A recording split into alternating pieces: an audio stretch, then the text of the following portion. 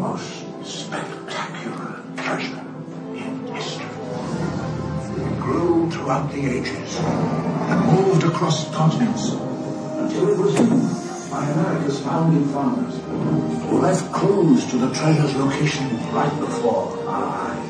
The unfinished pyramid, the all-seeing eye, are telling us something. Keeping this treasure safe, Benjamin, is your destiny. You're treasure hunters, aren't you? We're more like treasure protectors.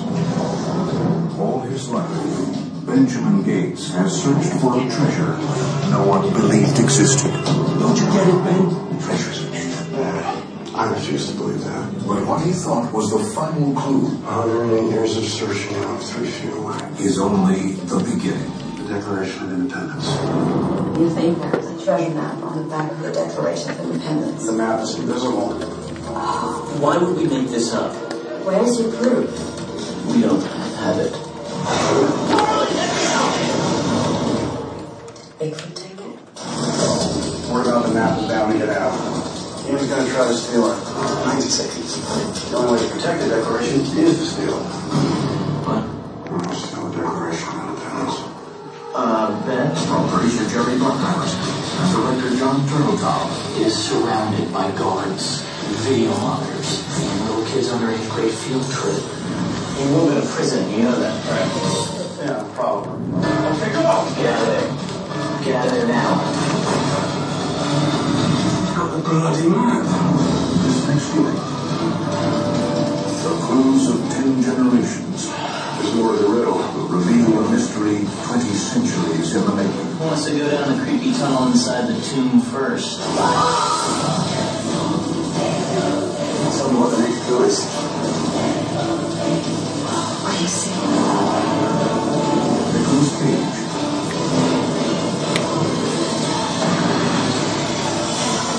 National treasure.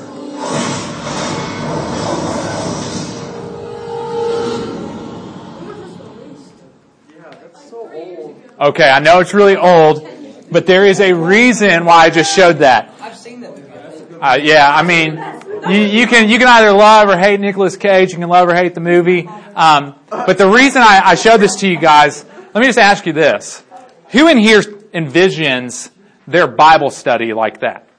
That'd be pretty cool. Right? That would be really cool. That would be awesome if you could think of the Bible. Okay, so it was a toss-up between showing National Treasure or Raiders of the Lost Ark. I really like Indiana Jones, but this one lined up a little bit better with what we're talking about tonight. And the reason I want to start off with that is that I think that if we really understood what Bible study was, I think that if we really understood that Bible study wasn't this it didn't have to be this stoic okay, I got to have this devotional time and be in a Zen mode in order to enter into God's Word, that we might, I mean, obviously we aren't National Treasure Nicolas Cage running around putting lemon juice on the back of the Declaration of Independence. But what I like about these movies, and I think that one of the reasons that we like these movies as a culture, is the mystery and the courage that it takes for that person to embark on a quest that people look at and say, that's ridiculous. And then as they embark on the quest, they find clues and they find new information that continues to just unravel this mysterious story in front of them. And they get deeper and deeper and deeper into that story until they find what they're looking for. And so when we're entering into Scripture, it's very much the same thing. Now, I know that we aren't like Nicolas Cage running around Washington, D.C. trying to find a treasure, but we are plummeting into the depths of God's Word. We are learning about, don't miss this, we are learning about cultures, mysterious things that are in the Bible that you would look at and read and be like, what in the world? Like these beasts with these crazy eyes all around them, like we see these strange rituals in the Old Testament that we look at and we're like, okay, don't wear a cloth that's made of two different fabrics, and we're looking at these things and we're like, okay, there's got to be a purpose to this, but I don't have all the information. I can't understand this because that's a culture that's removed from me thousands of years, multiple thousands of years for the Old Testament. And so we enter into the Bible, and oftentimes we look at it like it's dead, like it's just words on a page, like it's a textbook, and we're just perusing through it for facts and just things that we're supposed to do or not do as Christians. But in reality, we are invited into that story. You are invited into that story. There is a story that God has been writing since the beginning of time and continue to use human beings throughout history to bring us this book sitting in front of us that we talked about last week about how that journey went through all sorts of trials and tribulations, and that there were people that laid down their lives so that you could have a written English Bible in front of you. And so we have the written Word of God. We saw in 2 Timothy 3:16 last week that it is God-inspired, that it's good for teaching and correcting, and that as we read the Word of God, that there's something that happens within us because it's not like any other book, because it's the living words of God. So He's inviting us into that. But who in here has ever read the Bible or read parts of the Bible and we're just completely confused? Okay, so everybody in here, well, Ryan back there, he's not confused. Okay, Ryan's confused. Okay, good. Okay, so if Ryan's confused, we're good. We're good. So we read these things and we read these strange passages, and a lot of times what we choose to do instead of wrestling with them is just say, that's just weird. That's why I don't read the Bible. It's boring. It doesn't really connect with my life, and so forth and so forth and so forth. And then we make excuses. And then what we want is to come here, look at me. And then you want me to digest it for you and put it into little pill sizes for you to take. And you think that's enough. Listen, I was in your shoes. Like back when I was in your shoes, I honestly, I wanted to have a desire to read the Bible, but it was so much easier to just go and listen to Chris Madison teach instead of me actually wrestling, digesting the Word of God. Because it calls something out in us. Not just calling us to a different way of life, but the pure study of God's Word is not easy. And so most often in our culture, we just want, hey, just give me the microwave version, man. I just want to pop in the microwave and be done with it. Just tell me what I need to do. But that's never the way it was intended to be. And so we're invited into this journey. We're invited into this story that God's been writing. And so I'm going to start off by reading a passage from 1 Corinthians 3. If you do have your Bibles, you can open it up. We're just going to briefly look at this. But it's 1 Corinthians 3, verses 1 through 4. Okay, so this is Paul talking to the church of Corinth. Okay, and he says, "Brothers and sisters, I would not address you as people who live by the Spirit, but as people," that's kind of ironic because we were talking a lot and singing a lot about the Spirit, "but as people who are still worldly, mere infants in Christ. I gave you milk, not solid food. You are not yet ready for it. Indeed, you are still not ready. You are still worldly, for since there is jealousy and quarreling among you, are you not worldly? Are you not acting like mere humans? For when one says, I follow Paul, and another says, I follow Apollos, are you not mere human beings?"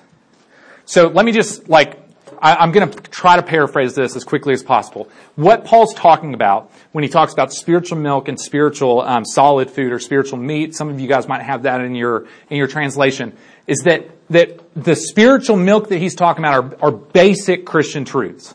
Okay? The things that you would look at and be like, okay, yes, Jesus was the Son of God. He came, He died for us, He was raised from the dead 3 days later, and He's made a way for us to be in right relationship with God. Or that there's a certain structure to the church, and that there's church fathers and church people that have different gifts and so forth. But it's very basic. Okay, so that's what he's talking about. So he's saying, when I came to you first off, when you were infants in Christ, I couldn't give you solid food. So I gave you milk. And then he said, but you aren't even at the place yet where I can give you solid food. So what is this solid food that he's talking about, the solid spiritual food that he's talking about? Well, he's talking about deeper understanding of not only the basic truths of Christianity, but in the deeper understanding of God's narrative and the way that He's calling those specific individuals into a greater story. And so that takes a lot of effort. A whole lot of effort. It does not take a whole lot of effort for you to come here and me to come up and give you a little bottle and, okay? No, yeah, there you go. Yeah, okay. It doesn't take you any effort. Yes, I love the fact that you guys are showing up here. That's great. Like, that's better than you just doing whatever tonight. So I appreciate you guys being here. But I'm not naive enough to not understand that, hey man, if I come and I can just kind of force myself to sit there for 30 minutes, then Jonathan will shut up and then I'll get to hang out with my friends again. Some of you guys can't even make it that long. It's easy. Now, as a spiritual infant, as a young Christian, that makes complete sense. Makes complete sense. You would not set a plate of food in front of an infant and say, okay, here's forks and knives, go for it. You wouldn't do that physically, like in a literal sense. You would not do that to an infant. In the same way, Paul is saying, hey, when you were an infant in Christ, like I gave you milk, like I gave you the simple truths. But there comes a time when you got to move past that. You got to move into the depths of God's truth, and you got to digest it yourself.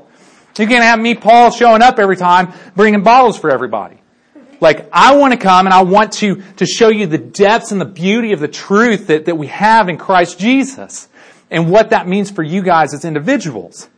So, it would make sense to not place a plate of food in front of an infant, but that infant grows up and it would not make any sense. In fact, you guys would be made fun of if you showed up to school today and your parents decided, well, it's just going to be too difficult for them to use the silverware, so we're just going to keep them on the bottle. Right? I mean, that would be ridiculous. Yet, don't we do that oftentimes in the church? Right? Okay. I mean, like, we live in a culture where we consume things and we judge them and we're like, well, you know what? I like this product instead, so I'm going to buy this Colgate instead of Crest. Right? You're coming out of the womb like purchasing things.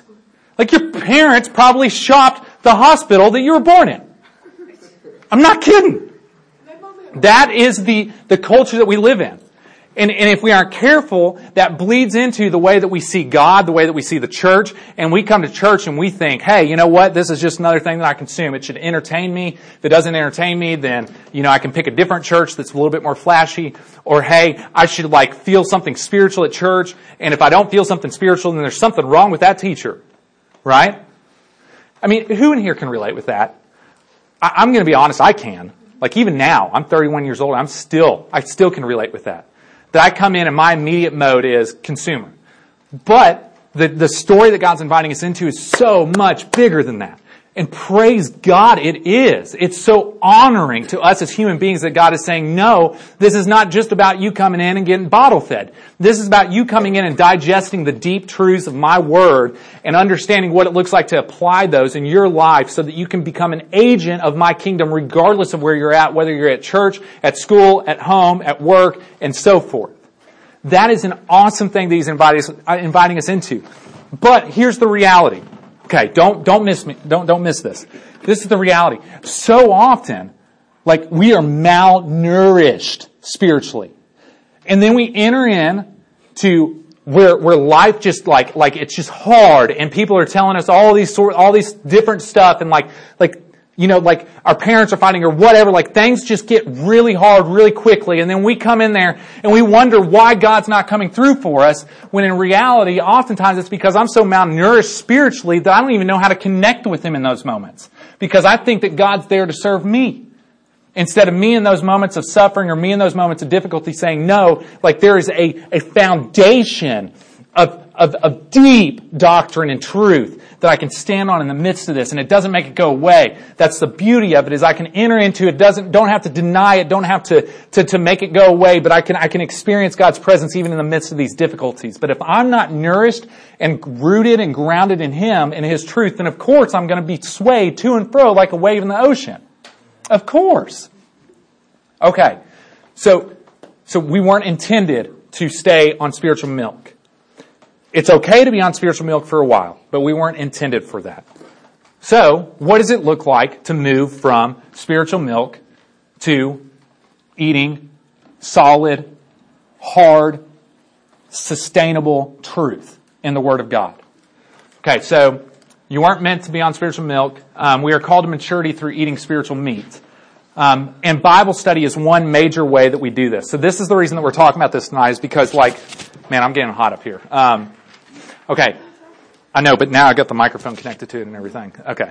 Anyways, we're talking about how the Bible has been transmitted to us and translated to us, But now we're going to talk about what it looks like to actually open up our English Bibles and to study the Word of God.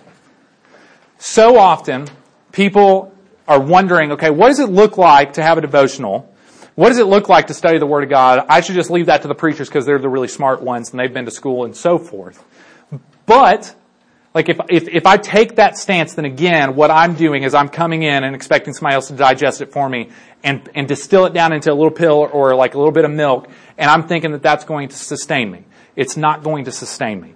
Okay? So, the Bible study, and studying the Word of God is one portion of many things that we can do in order to digest the spiritual meat that Paul is talking about. So, tonight what we're going to do is we're going to talk about, I've already said that, Bible study is not meant to be easy. And then tonight we're going to talk about steps to Bible study, okay? So, it's helpful to view Bible study as a journey. The reason I played the National Treasure at the beginning is because it is very much a journey. It is very much a journey. You cannot read this passively and expect to get a whole lot out of it. You can't read this passively because you don't understand the culture. I don't either. This is 2,000, 4,000 plus years removed from us. We can't read that passively. There are some very clear passages where it's like, okay, I don't have to know anything about biblical times and I can enter into them and they're very clear. Like the Ten Commandments, for instance. Very clear. Okay? Like straightforward. It doesn't matter if you're in a different culture. But there's a lot of it that's like so different that if I just enter into it, of course I'm going to be confused and of course I'm just going to be like, well, what's the point? Right? But that's what we're talking about. So it's moving from that position to a position of, no, like, I'm going to study this. Like, I'm going to enter into this. I'm going to let this grind against, like, every part of my soul. And I'm going to learn what I need to learn in order for it to sink deeply into my heart and touch my life in such a way where I'm forever changed by it. So, to think of Bible study as a journey, is helpful. And it takes discipline, courage, curiosity, humility, and love of God first and foremost because it is His Word. Okay? So tonight, we're going to talk about 5 steps and 5 questions. Okay, I'm going to make this really quick, or as quick as I can, but 5 steps and 5 questions. So if you guys look at the sheet that I printed off here, I got this picture from Grasping God's Word, which is a book that was written by Scott Duvall and some other guy. But this is helpful when, especially for me being a visual person, like it's really helpful because it's like they break it down into, okay, so here's the step, here's the journey and the steps taken in the journey of biblical interpretation. So when I say biblical interpretation, what do you guys think about? Yes? Someone sitting down and interpreting what they think of the Bible. Okay. The Bible. Okay. The Bible. You think of the Bible. Great. Okay, so somebody sits down and they interpret. So what is interpreting? Speaking.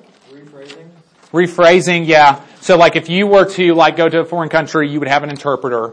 Okay, and that interpreter would know both languages and they would speak both like Spanish and English, and so they would interpret for you.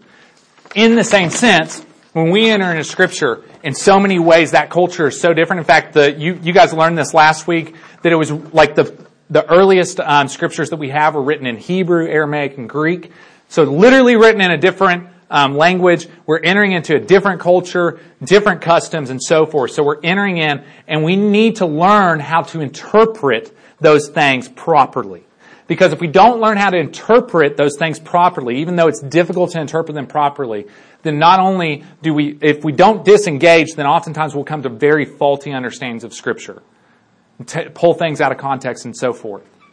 But most often, that's not the case. Most often, it's that, hey, I can't interpret this, I can't understand this, so I'm just not going to do it. That's most often where we land. So we're going to talk about 5 steps, 5 practical steps. And that picture there, you'll see that there's a 1, 2, 3, 4, and 5. So those represent the 5 steps, and we're going to kind of go into detail about what each of those are, okay? So step 1. Okay, let me be real clear with you guys. Well, actually, you guys can write down first. So grasping the text in their town. And the question that we have in this step of interpretation is what did the text mean to the biblical audience?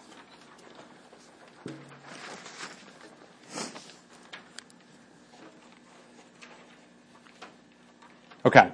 So what did the text mean to the biblical audience? This is so stinking important. Okay. Context. Context. Context. What was that? Context. Context. Okay. It's super, super important. You have seen people pull scripture out of context, which what I mean by that is like, when you look at a scripture, you kind of need to read what's around it and understand what's going on before you just jump to a really quick conclusion. There are a lot of people that have abused scripture and come to all sorts of just really heretical understandings of certain passages because they forget about the context. They don't care about the context because they want their interpretation to be their interpretation, so they just forget it. I'm not going to worry about the context. See here? And they'll pull it out and throw one verse in your face, and they'll say, that's what that means. And of course it sounds that way, but if you were to read in the context around it, it makes sense of that verse. And if you don't have the context, then it's just like you can come to some faulty understandings, okay? So we talk about this all the time down here, especially on Sunday mornings, about remembering the context, remembering the context, remembering the context. So part of the context, the first place that we start in that is in their hometown. So 2,000 years ago, plus, like, this book was written to people that weren't in 21st century America. Go figure. I know, right? Really surprising, okay? It was written to people in a culture that was completely different. It was written to people in a culture that like for us, it just, a lot of times there's so much disconnect, right? And if I forget that and I think that scripture is just written to me and I just immediately interpret it without even taking into context or taking into consideration the context, then again, oftentimes I've already short-circuited the Bible study. I just jump directly to the application. That's the last step. But I say, well, I pretty much know what this says.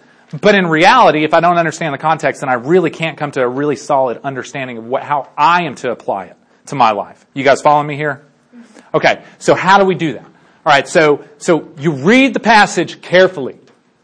Carefully. Okay, so you know how down here on Sunday mornings a lot of times we'll read it multiple times? Kind of like that, where we read it multiple times and we're looking at, okay, why did John or Jesus or whoever's writing, whoever's speaking, why is it that they said it that way? Why is it that they repeat those words? Like what is the point of this being in this part right here? Why in the world did this happen right after this? Like, what was the point that John had in putting this passage right after this? Especially when it's not chronological. Like, there was a reason. And the reason is connected to John was writing to a specific audience. And that specific audience had a one-up on us because they were closer to the situation. So he was writing it, and it probably had an impact on them in a much quicker way than it does for us because they understood why that would be such a significant thing. You guys following me here? Okay, so you see how we can miss that because in our culture we might not get it. We don't understand, like you might understand sort of like the Sabbath and stuff, but you might not really understand the depths of like why that was so important that Jesus healed on the Sabbath and so forth. And especially if we just fast forward it to the application part. Well, Jesus healed a woman on the Sabbath. Big whoop. Application. What does this have to say to me? But in that, like, okay, I'm passionate about this because this is so important. In that, like, I am using Scripture instead of allowing Scripture to read me. Allowing Scripture to touch me and to transform me and to change me. I'm trying to squeeze Scripture into what I want it to be instead of what Scripture actually is. And initially, it was written to an audience 2,000, 3,000, 4,000 years ago.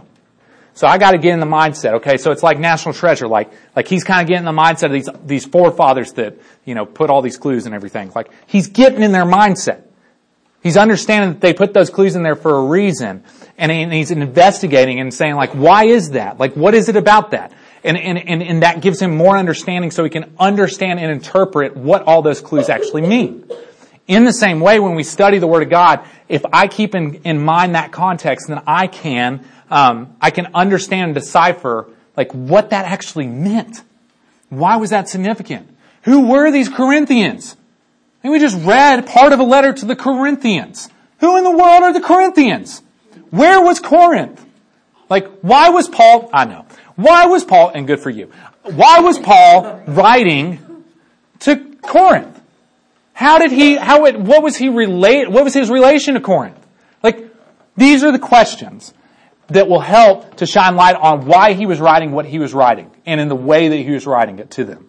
Does that make sense? So that's the initial thing. We're figuring out what it meant to them, the original biblical audience. This past Sunday we talked about Revelation and how there was an original audience to that. So we have to keep in mind our interpretive journey starts with them, not us, them. It's going to get to us, and you'll see that. So the question, what did the text mean to the biblical audience? So step 2, measuring the width of the rivered cross. Okay, so there's a chasm, right? And I've said it multiple times. 2,000, 3,000, 4,000 years. A chasm between us, you, right here, in Lascassas, Tennessee, in 2017, I knew I was going to get that wrong. 2017, there's a massive chasm between you and Abraham. Anybody in here wander around and like raise flocks and move tents and God's called you to a foreign land that you don't even know about? Anybody in here, is that your regular experience? Dude, you got to add something. Take your 10-year-old and your 11-year-old son to be sacrificed on the mountain. Yeah, okay. So, is that anybody's experience? No. Yes, real quick. Yeah, absolutely. Yeah. Okay. So, that's not our experience. Who in here is their experience, even like, let's move it up. So that's 3,000, 4,000 years ago. Let's move it up, to Jesus' time. Who in here is their experience being underneath Roman rule and you're an oppressed people, you're paying taxes to Caesar, and you're from the Jewish nation, okay, of Israel, and that's your reality? Who in here? Nobody. Okay, so there's chasms, right? And then we can move on and on and on. Like there's massive chasms between us and them. So when we talk about measuring the width of the river, we're talking about figuring out the differences between Abraham and his time and our time. What's different about Jesus' time, or whatever passage you're looking at, specifically, what is different in their context than our context? That's important because it gives us insight into their context. It gives us insight into, okay, so when I'm interpreting what God means in this, like, I need a really good understanding of what's going on back then. So I'm asking questions like, what are the cultural differences? What are the cultural differences? Well, hello, who in here has lived in a culture where you have to bring sacrifices, animals, your pets, to be sacrificed? Who in here? Let's hope that nobody raises their hand. Okay. Okay, Drew, maybe. I could believe that, okay? All right. That's not our context. But that's the Old Testament context, right? So when you read things in the Old Testament that sound really funny and weird, we got to understand, okay, so there's a cultural difference here. Of course there is. There's a covenant difference here. We're living post-Jesus Christ, post-cross. That has changed everything. So when I'm looking at the Old Testament, I got to keep in mind, hey, like Jesus hasn't come yet. Like they're still sacrificing animals. Like it makes sense to them to bring pigeons and tear them in half and all that stuff. Like it makes sense, right? And back then it did. See, that's the thing. Like, of course, from our perspective, no, that doesn't make sense. But from their perspective, yes, it made complete sense that there needed to be a blood sacrifice in order to atone for their sins. So I'm asking things like, okay, so what is it? Why is it that this person's bringing that thing? Or why is it that this person's doing that? I'm asking questions about language and why they say what they're saying, like in the way that they're saying it. I'm asking things like the time period. Like anybody know when Moses lived? Okay, do you know the context around Moses? Do you understand like what kingdoms were existent during Moses' time? Okay, so you see how I'm building the picture. Like I'm asking questions, bigger questions than just like, well, what does this mean to me? Okay? It's not that that's bad, but if I'm trying to digest the depths of his truth, and I'm dissecting it and like looking at it and saying, okay, so like, was this during the Babylonians? Like, who were the Babylonians? Oh my goodness. It was the people on 300. Like now I can understand, right? It's crazy, or the Persians. I don't know which one it was, but anyways, it doesn't really matter. What my point is to build that context, okay? and then the specific situation. So the question is, what are the differences between the biblical audience and us? Okay, so that's step 2. Any questions about step 2? No? Okay, great. So we're going to move to step 3. All right, step 3. So now that we've assessed the chasm, assessed how wide the river is, how different their town is to our town over here, then we can begin to build the bridge. We can't start building the bridge between us now in 2017 and them then in 4000 BC until we know how much we're going to have to build. Until we understand, at least to some degree, like, okay, they're like the Old Testament covenant, I got to build a big bridge over there. Okay? And so we ask the question, what is the theological principle in the text? Now, this is super cool, okay? So this is really, really helpful. Okay. So we've already assessed what the differences are.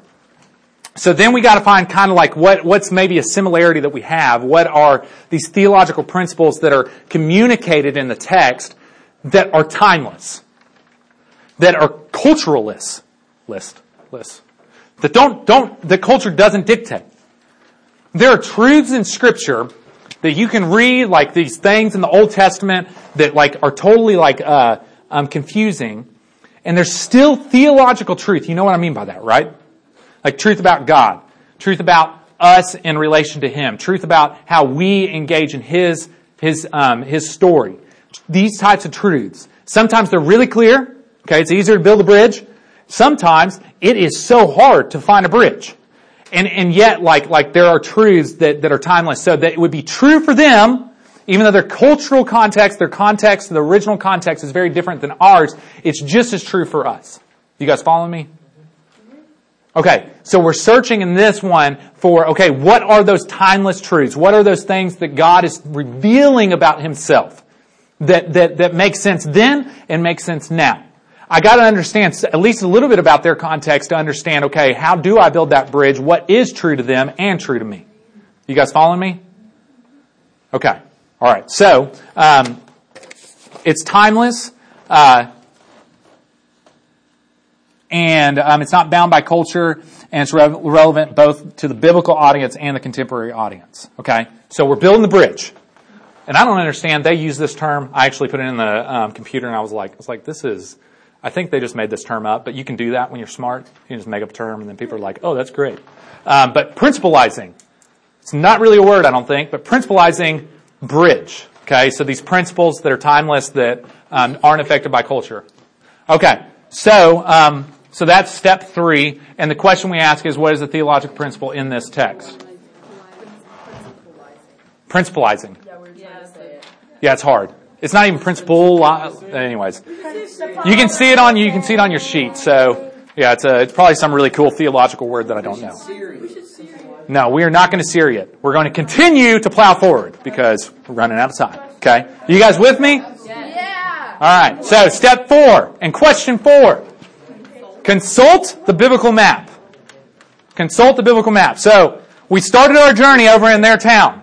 Okay. We're traipsing along, okay, well that makes sense. Like I understand kind of the cultural context. I understand kind of who these people were, sort of. I'm not them, but I'm kind of understanding because like I'm building the historical context, traipsing along. Oh man, there's a river here. Like how wide is this river? Like, okay, now I got to start figuring out, there's a bug on the stage.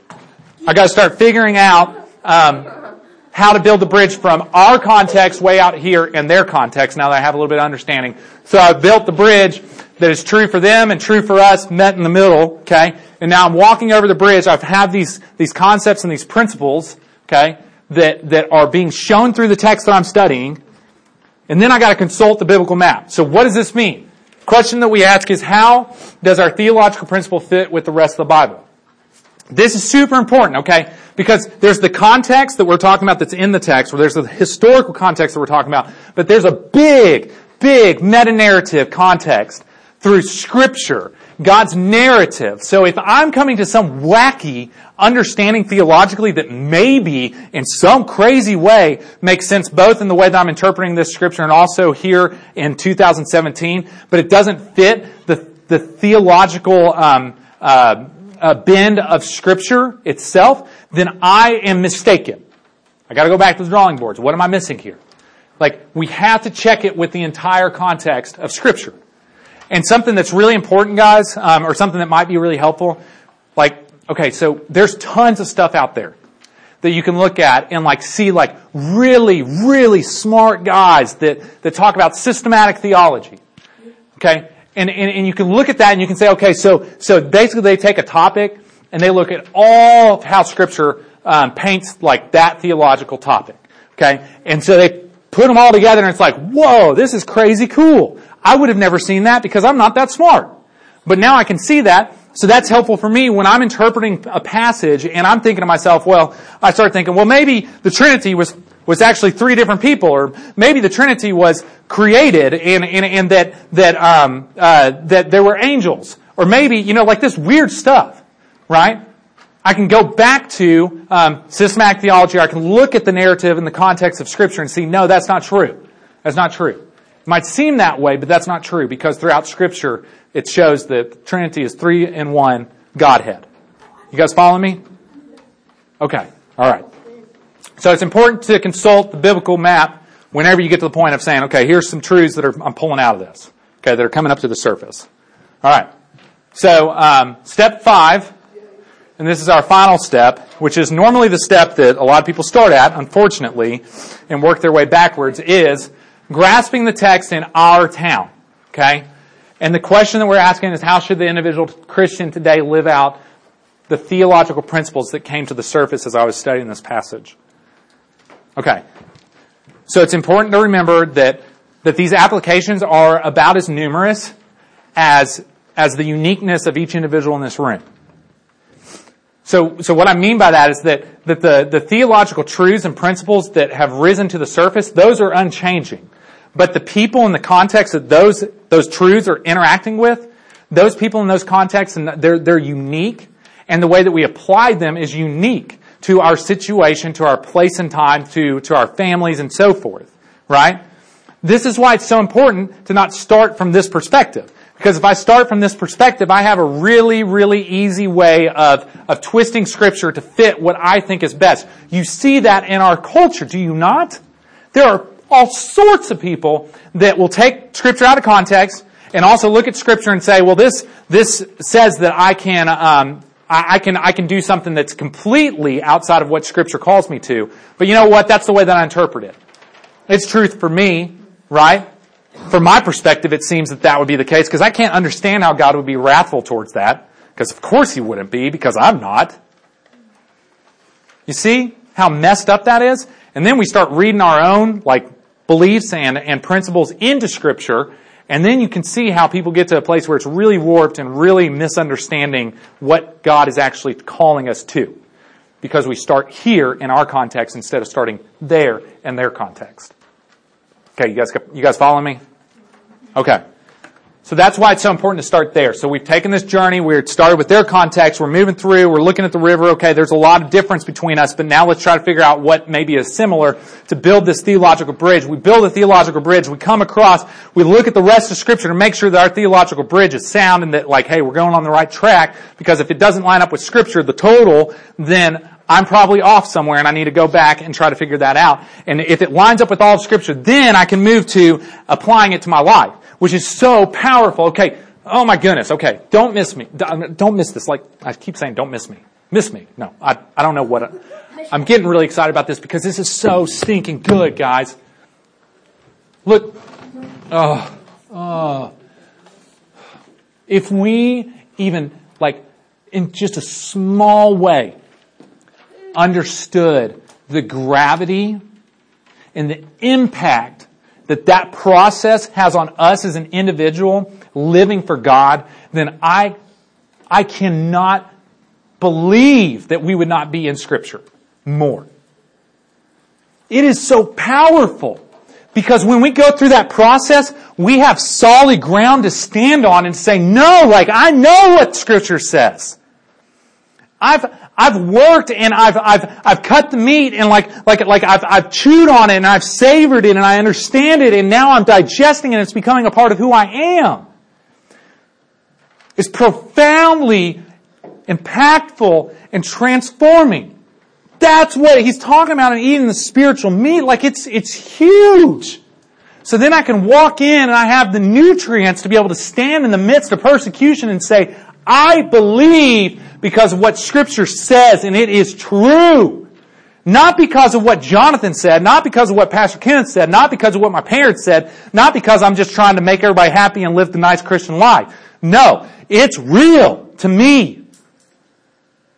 And that drives me back into His Word. Because I want more of it. Because it's good to my soul. And yet we are so apathetic, are we not? So sad that we starve ourselves spiritually because we don't want to pick up like the difficulty of studying the Word of God and actually digesting it and learning about it. We prefer just to consume that. Make it easy on us. Give me the 1, 2, 3 step, Jonathan. And yet we are selling ourselves so stinking short. And that's why like this makes me so like passionate, is because like not only am I preaching to you guys and saying like get this, I'm saying it to myself too because I've tasted that. One of the reasons why Aaron and I feel called to this church, and one of the reasons I feel called to doing what I'm doing, is because I love the fact that I'm forced to study His Word. So that I can bring a word to you guys. Or I can bring a word to the church. That's probably more transformational, 10 times more transformational for me than it is for you guys. And I totally get that. But I count it an honor to be able to do that and actually have the ability to take time to be able to do that and then to bring a truth to you and say, this is what it is. This is what it is. And my flesh says, man, I just want to take a break. I don't want to continue to study. I just want to take a break. And yet God says, no, Jonathan, I've called you to teach. So go back to the Word. Study it more. And it's hard. Did I want to sit up and read about a bunch of theological stuff all the time? There's times that I do. But a lot of times I'm like, this is like working out. I don't want to do it. But yet when I do it and I get done with it, I'm like, yes, thank you, Lord. I'm so grateful that you counted me worthy to be able to do that. And I've become stronger emotionally and spiritually. I've become more fortified against what the world will yell at me or what Satan will throw at me. I can stand and I can say, no, I've digested this. It's true. But if I stayed at the spiritual milk of Pastor Kenneth or of Pastor Dean or of Chris Madison, people in my life that have stood before me like I stand before you and I just stayed there, more than likely, I would probably, well, not more than likely, I know without doubt, if I stayed at that stage, I would never have stood up here in front of you.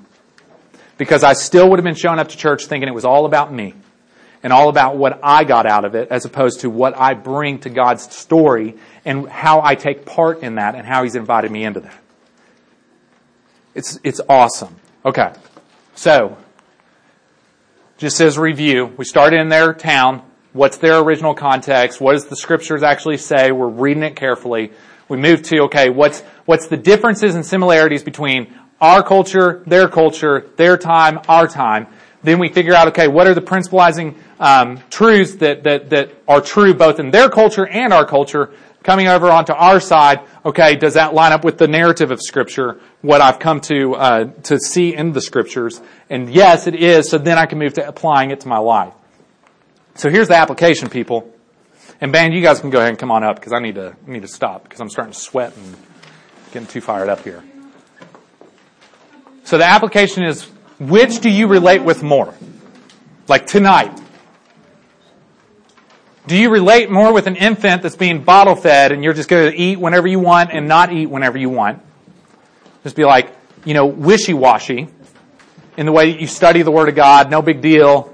It's not that big of a deal. Or are you like Nicolas Cage and his crew, where you're hunting the deep and beautiful and awe-inspiring truths that are displayed in God's inspired Word, in the Word that He shared with us? And are we seeing that as an adventure and as a thing that we embark upon out of curiosity and out of courage? Or are we just sitting back and saying, no big deal. No big deal. I'm just going to continue to drink the milk. So, you've been given the map. So now, this is just one way to study the Word, okay? So it's not like the end-all be-all. Alright? But this is one really good process to studying and diving into the depths of Scripture. So you've been given the map. Been given the treasure map. So now the question is it's your choice whether you're going to enter in to the cultures of Scripture, into the mysteries of Scripture, and to wrestle with that and allow God to transform you through it. I pray and I hope, oh my goodness, I pray and I hope that in this student ministry that we will be in love with His Word.